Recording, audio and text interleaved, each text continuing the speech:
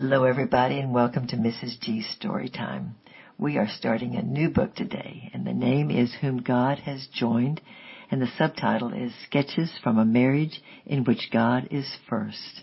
And this book is by Isabel Kuhn with permission of OMF Internationals. And we are starting on Chapter 1, Anticipation. We met in the kitchen of Moody Bible Institute in Chicago in the year 1924. We were both students working our way through school. He had the job of running the dishwashing machine. At that important moment, I was in the line of waitresses, waiting for the hot food we would carry to the tables. It was just 1 minute before the bell that would set us all in motion. I was a new student, impatient to get through my training so I might be God's messenger to the Lesu tribe of the China-Burma border. As I waited, I dreamed of the mountain land. 2 years more of this before I can get there, I thought with a sigh. The dishwasher had also gone into a daydream as he waited for the bell to ring. 1 foot on a chair, chin in a hand, he dreamed out into space, unconscious that he would be facing a line of waitresses. As I turned quickly, I found myself suddenly falling into the well of 2 blue eyes. Down, down I went until soul met soul, and the shock brought us to. Quickly each turned away and tried to get busy with something else. But it had happened. I did not even know his name. It was 3 months before we were formally introduced, yet every day I had to pass him in order to put away dishes.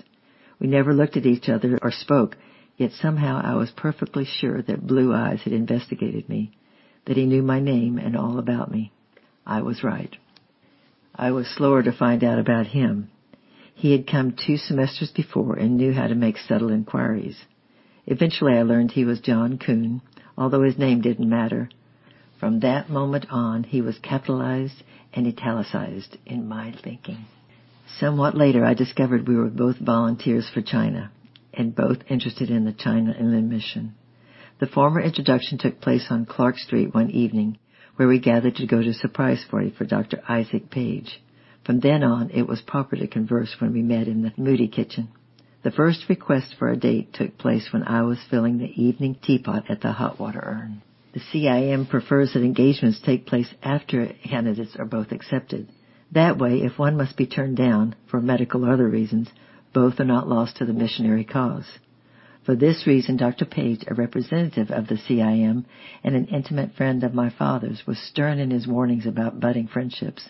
We were obedient. John graduated and sailed for China in the fall of 1926. There was not even an understanding between us. The next term, in December of 1926, I graduated. By the time I attended the CIM's candidate school in Toronto, the foreign uprisings of 1927 had begun in China, and the CIM was not able to send out any new workers for nearly 2 years. That is why John got to China 2 years before I did. After I was accepted by China Inland Mission, John Kuhn's letters began to have a personal note, which meant only one thing. But I was still uncertain. I felt called to the Lesu tribe of the Yunnan province. John had been somewhat interested in the far northwest of Kansu, the opposite direction. I wrote John's sister, Catherine Kuhn Harrison, telling her to warn him not to propose until he had been designated. My letter crossed with one of his. Designations had taken place earlier than expected, and he was assigned to the tribes of Yunnan. Would I be his wife and go with him? He asked me to cable the answer. Light if I accepted him, dark if I refused. There was no question in my mind as to what my answer was. Yet as I spread that precious letter out before the Lord, there was still a problem. John and I are very opposite dispositions, each rather strong-minded. Science has never discovered what happens when the irresistible force collides with the immovable object. Whatever would happen if they married one another? Lord, it must occur sooner or later. Are you sufficient for even that? The verse the Lord gave me was Matthew 6:33. Seek ye first the kingdom of God and his righteousness, and all these things shall be added unto you. I cabled back light, then wrote a letter suggesting that our marriage motto be God first. The cable was directed to the Shanghai headquarters, but John was living in a house some distance away and had to be sent for. When he read the word light, he was so transported with joy that getting on the streetcar to return home, he dreamily sailed right past the conductor, forgetting the small earthly matter of paying his fare. The conductor, being well rooted in the earth, gave a grunt and followed him in pursuit. The grins of fellow travelers brought John somewhat to his senses. We were married in Kunming, the capital of Yan'an province. John was stationed down the railroad line at a little town called Chuqing. I was studying language in Kunming. We had planned on November the 14th, 1929 for our wedding day, but suddenly had to change it to November the 4th. The American consul had an unexpected call to leave the city and could not be present if we kept the later date. Hastily, I sent a runner to Ching to ask John if he could make the earlier day. He brought the answer himself. Our tongues flew as we discussed new arrangements until the ring was mentioned. "Oh," cried the bridegroom, "didn't I go and forget the wedding ring? I left it in a box in Chuqing. Why, in such a big city we would be able to borrow a substitute." But we were not superstitious, so it was all right. But even that oversight was corrected. Chu Yingchang, the young Chinese who was John's cook, companion, and boy, arrived the next day, the wedding ring with him. After John left, Yang Chang had been going through his drawers and found the little box. Knowing what it was, he brought it along. John had always been loud in the praises of his wonderful cook. Now the encomiums soared sky high. It never occurred to either of us to ask what he was doing going through his master's bureau drawers. The world was all rosy and everyone in it a contributor to our joy. That evening we went for a walk outside the city gate, where there were stretches of rice fields and not many pedestrians. "Just think, dear," I said, beaming, "this time next week we will be married." "Yes," answered my dearly beloved, but in such a gloomy voice that I cast a startled look.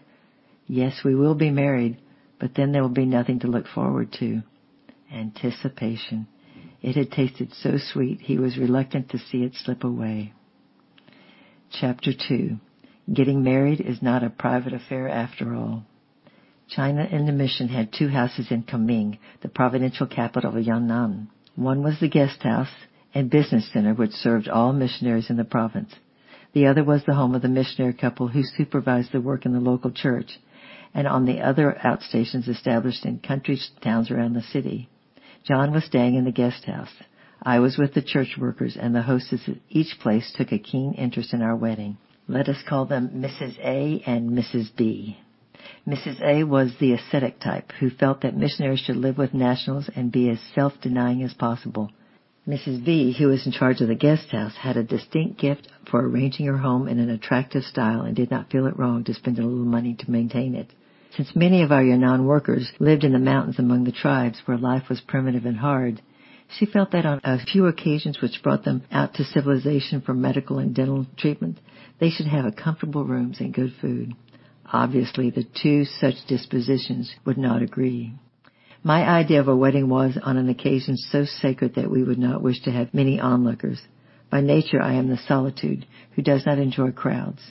John was my opposite in this.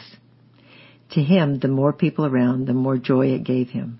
However, men are usually shy on their wedding day, and he was with me in wanting only a few people present when we exchanged our vows before the Lord. It was customary for the hostess at the guest house to assume the responsibility of entertainment in place of the bride's mother, so we proceeded to confide in Mrs. B our wish that only a select few be present. Now, in some of these Far Eastern countries, the white community does not often have reason for celebration together, so a wedding is regarded as a social affair. I had noted a particular expression pass over Mrs. B's face when I first intimated that we did not wish a crowd at our wedding, but she kindly repressed her own sentiments and left me none the wiser. Shopping one day, however, I was stopped by a lady of another mission. She was a sympathetic, motherly soul and gave my hand a warm squeeze. "My dear," she said, "I hear that you're getting married." "Well, I just love weddings. You won't mind if I just slip into the back seat and look on, will you? I don't want anything to eat, you understand." This last was just added hurriedly, much to my amusement. It was obviously now that she was thinking our plan for such a small affair might have a financial reason. I could not be blunt and say, "It's because I don't want half strangers at such a sacred moment." There was nothing to do but to invite warm-hearted Mrs. X to come. So I asked Mrs. B to prepare for one more. Again, there came that quizzical smile, but nothing was said, and I went blissfully on. The next day, another lady stopped me on the street and asked to come in on that back bench at our wedding. She was also profuse in her assurance that she did not need anything to eat. I invited her too. What else could one do? When I reported this to Mrs. B, she looked anxious. Miss Miller, she said, I do not see how you can possibly invite Mrs. X and Mrs. Z and leave out Mrs. Y. Mrs. Y is an old friend of the mission. She would never dream of giving a wedding and not inviting me, for instance. And Mrs. X is a comparatively newcomer. And if Mrs. W heard that X, Y, Z were invited and she left out, dear me, I am sorry, but I do not know where you're going to draw the line. I do hope this wedding of yours will not cause ill feelings. After the wedding, we would be going to our station and would seldom see these people again, but Mrs. B must continue to live among them. We saw the point, and to cut a long story short, we ended up with the inevitable. All the Westerners of Kunming were invited. This was not the end of our problems. One evening, some days before the wedding, my hostess, Mrs. A, appeared at the supper table looking rather fatigued but triumphant. I had been all day working on the Pang Gardens, getting some rooms ready for you and John to occupy for your honeymoon, she announced. There's no reason why you should spend money going across the lake when the CINs still have a lease on that place. You have Yang Chang and his bride to cook for you, and you'll have a lovely time right among the Chinese. It sounded reasonable, and I was quite overwhelmed with her kindness in laboring so for us. I was not slow to tell Mrs. B of this unexpected graciousness, but I was quite unprepared for Mrs. B's reaction. But you can't do that, she almost wailed. I've already arranged for you to rent the honeymoon cottage across the lake. It does not cost much for a week. I meant to send you meals over to you by boat. So you would be quite alone for all those lovely walks and the climb to the temple and the Chinese village to visit. Pang's garden and Ying Chang to cook for you? Why, he and his wife would watch everything you did, with the Pang family to aid them. A honeymoon comes only once in a lifetime. Oh, I do hope you won't feel like you have to accept just because Mrs. A spent a morning cleaning the place up. It was easy to see Mrs. B was distressed over the matter. At the same time, Mrs. A was quite taking it for granted that we were going to Pang Gardens and telling people so. John and I retired for consultation. Well, let's go to Pang Gardens, John said, since Mrs. A has gone to such trouble, and it's true we would have Yang Chang to do the cooking for us.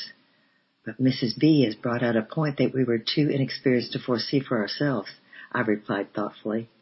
If I remember rightly, you yourself have been telling me that in Chinese eyes, the chaste and high-minded newlyweds observe the greatest indifference to one another in public, and they are never to speak to one another until the first child is born. Didn't you say that? And they never call each other by their first names. The bride refers to him as a person outside the house, and the groom refers to her as a person inside the house. When we begin to live among the Chinese, we must be careful to conform to their ideas in this manner. But I certainly hope I can be at least 1 week when I can treat you and be treated normally. Just think how curious the Pangs and Yang Chang would be. We would be watched every moment. Well, that's true. So then we'd better decide to go across the lake.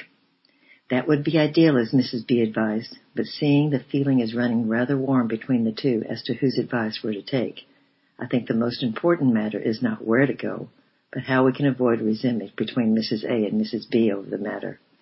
After all, we'll be leaving here and seldom returning, but they must continue to live just around the corner from one another.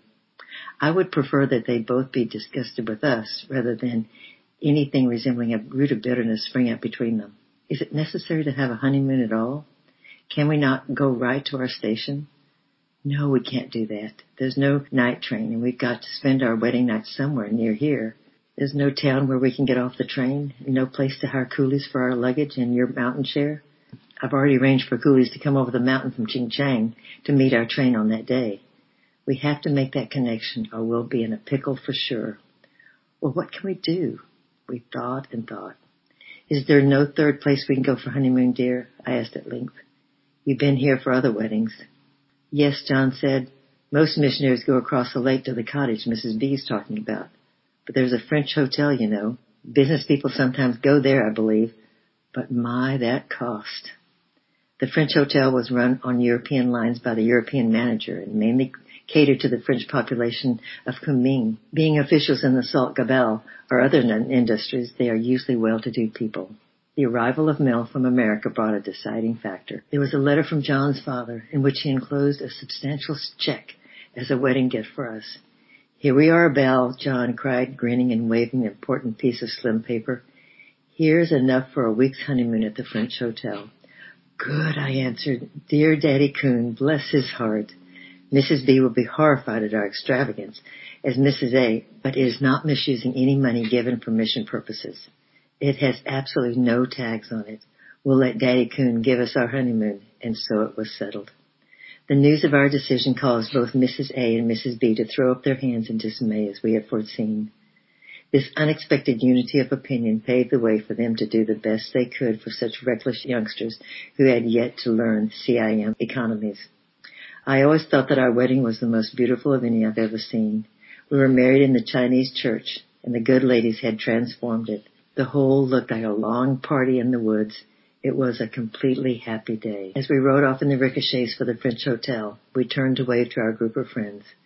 There were our two dear hostesses, standing in unconscious union, trying to wave hopefully to us, but each dubiously shaking her head over those unmanageable and extravagant coons. Chapter 3. What Comes First. Honeymoon over, we set out for our station in the town of Jingchang.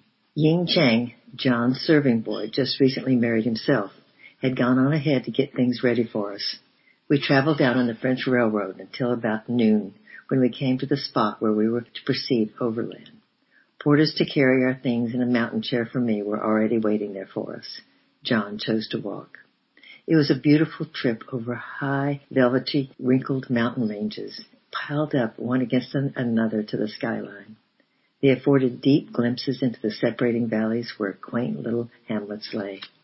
It had rained for many days previously, and the mountain trails were slippery. My coolies had to pick up their steps so carefully that time was lost, and the sun set before we were 2/3 of the way. For an hour and a half we had to feel our path with constant danger of a false step and a broken bones. The last half hour the porters dared carry me no further, so I got down. Dusk was falling, so I could not see the way plainly.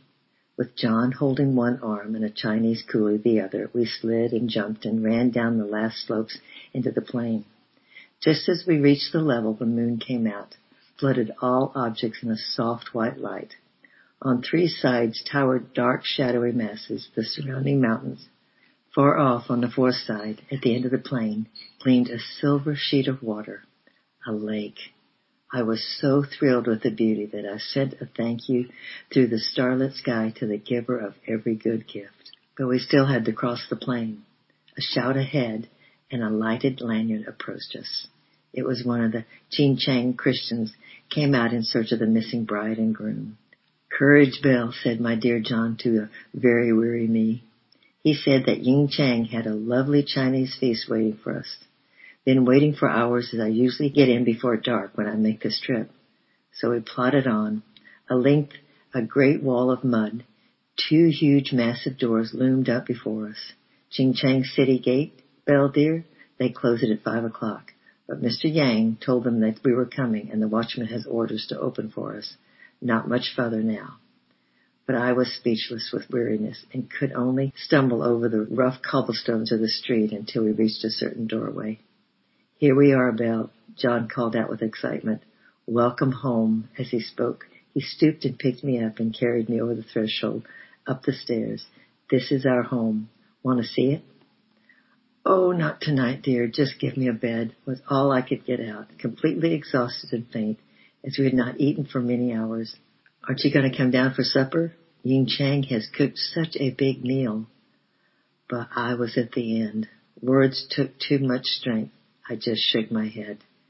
Bed was merely boards on a trestle with a mattress on top, but to stretch out and be still was pure luxury.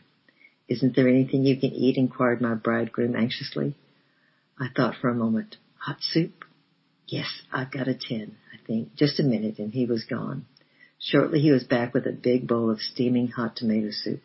Oh, it was good. It tasted like nectar, my first meal in our own home. The next morning I was thoroughly renewed and as keen to inspect the premises as John was to escort me around. "I told you it wasn't much," John kept saying anxiously. And it wasn't. 2 rooms over a little chapel, and right on the market street. There were no windows at all, but the front and the back walls were folding doors which could be rolled back in the daytime. If you rolled them back, you got the light, but no privacy. Anyone walking down the street could look right up and see in. If we wished for privacy, we had to shut the doors and go into semi-light of the closed wooden box. There was no electricity, of course.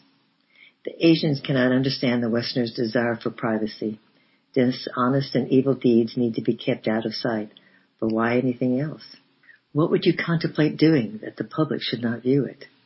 An upper back veranda, at the head of which a native stove had been built, was the kitchen, and the side wing of the house were 2 small dark rooms where Ying Chang and his bride lived. The house was owned by Chinese Muslims who lived in the back wing. To do our laundry, we had to take our zinc tubs and clothes and go through the Muslims' home to the back garden, where there was a well. After washing, our clothes had to be hung on our own upper and side verandas. Anything that was not securely fastened and which happened to blow down over the railing was seized by those below as their lawful prey.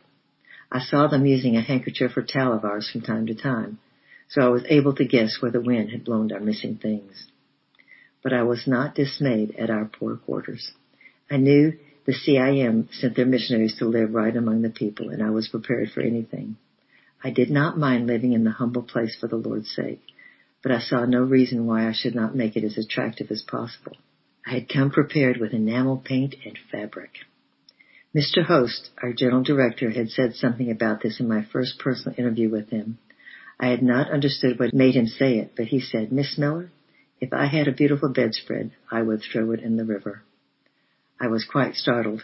Did he have X-ray eyes? I did have a beautiful quilt in my boxes, a wedding gift from a girlfriend. However did Mr. Host know that? And if he did, why should he object?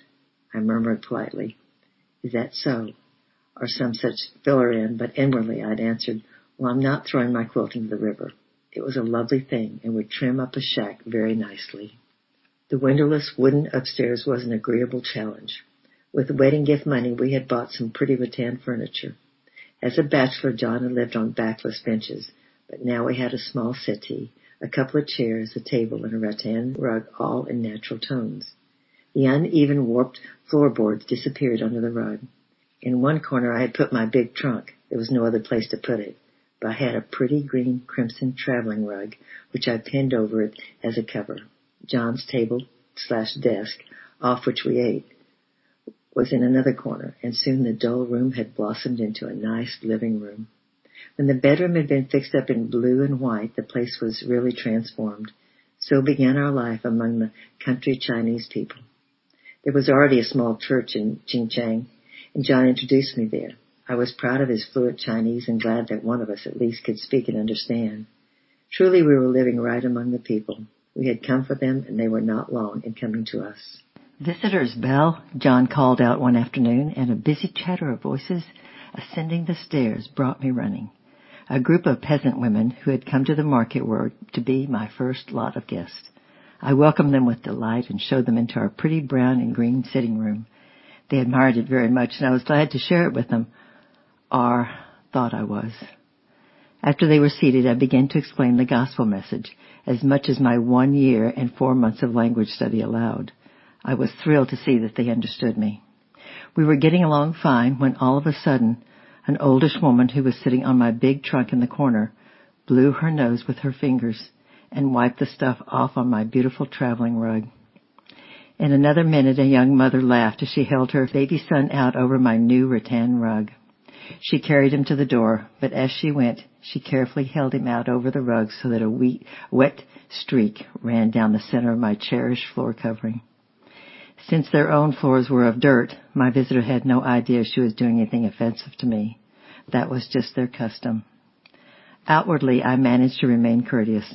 I escorted them to the door when they rose to leave, and in time-honored Chinese fashion begged them to go slowly and come again. Then I returned to my sitting room and stood looking at it. That disgusting glob on my traveling rug and the discolored streak across the beautiful new mat.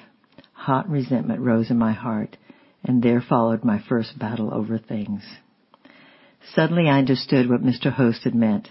"Miss Miller, if I had a beautiful bedspread, I would throw it into the river." He did not mean that he did not like beautiful things. He meant that if possessions would in any way interfere with our hospitality, it would be better to consign them to the river. In other words, if your finery hinders your testimony, throw it out. In our Lord's own words, if thine hand offend thee, cut it off. He was not against our possessing hands, but against our using them to hold onto sinful or hindering things. So I faced my choices. What was to come first in our first home? An attractive sitting room just for ourselves, or a room suited to share with the local Chinese? Our engagement motto hung silently on the wall: God first. Mentally, I offered that pretty rattan furniture to the Lord to be wrecked by the country peasants if they chose. The day was not far off when we were called to leave Changcheng and move west to Tali. Then I had an opportunity to begin anew. I sold that rug and the rattan furniture to the Chinese postmaster's wife, and our Tali guest hall was plainly furnished with the local wooden lacquer chairs and tea tables, which could easily be washed and were such as all the Chinese had. Next time we will do Chapter 4, How to Develop a Taste for Bean Curd. Just a reminder that we are going to be only reading once a week, but it will be for 30 minutes or about 30 minutes. I love you. I'm praying for you, and I pray that the Lord blesses you. And just please keep your eyes fixed on Jesus. Bye-bye for now.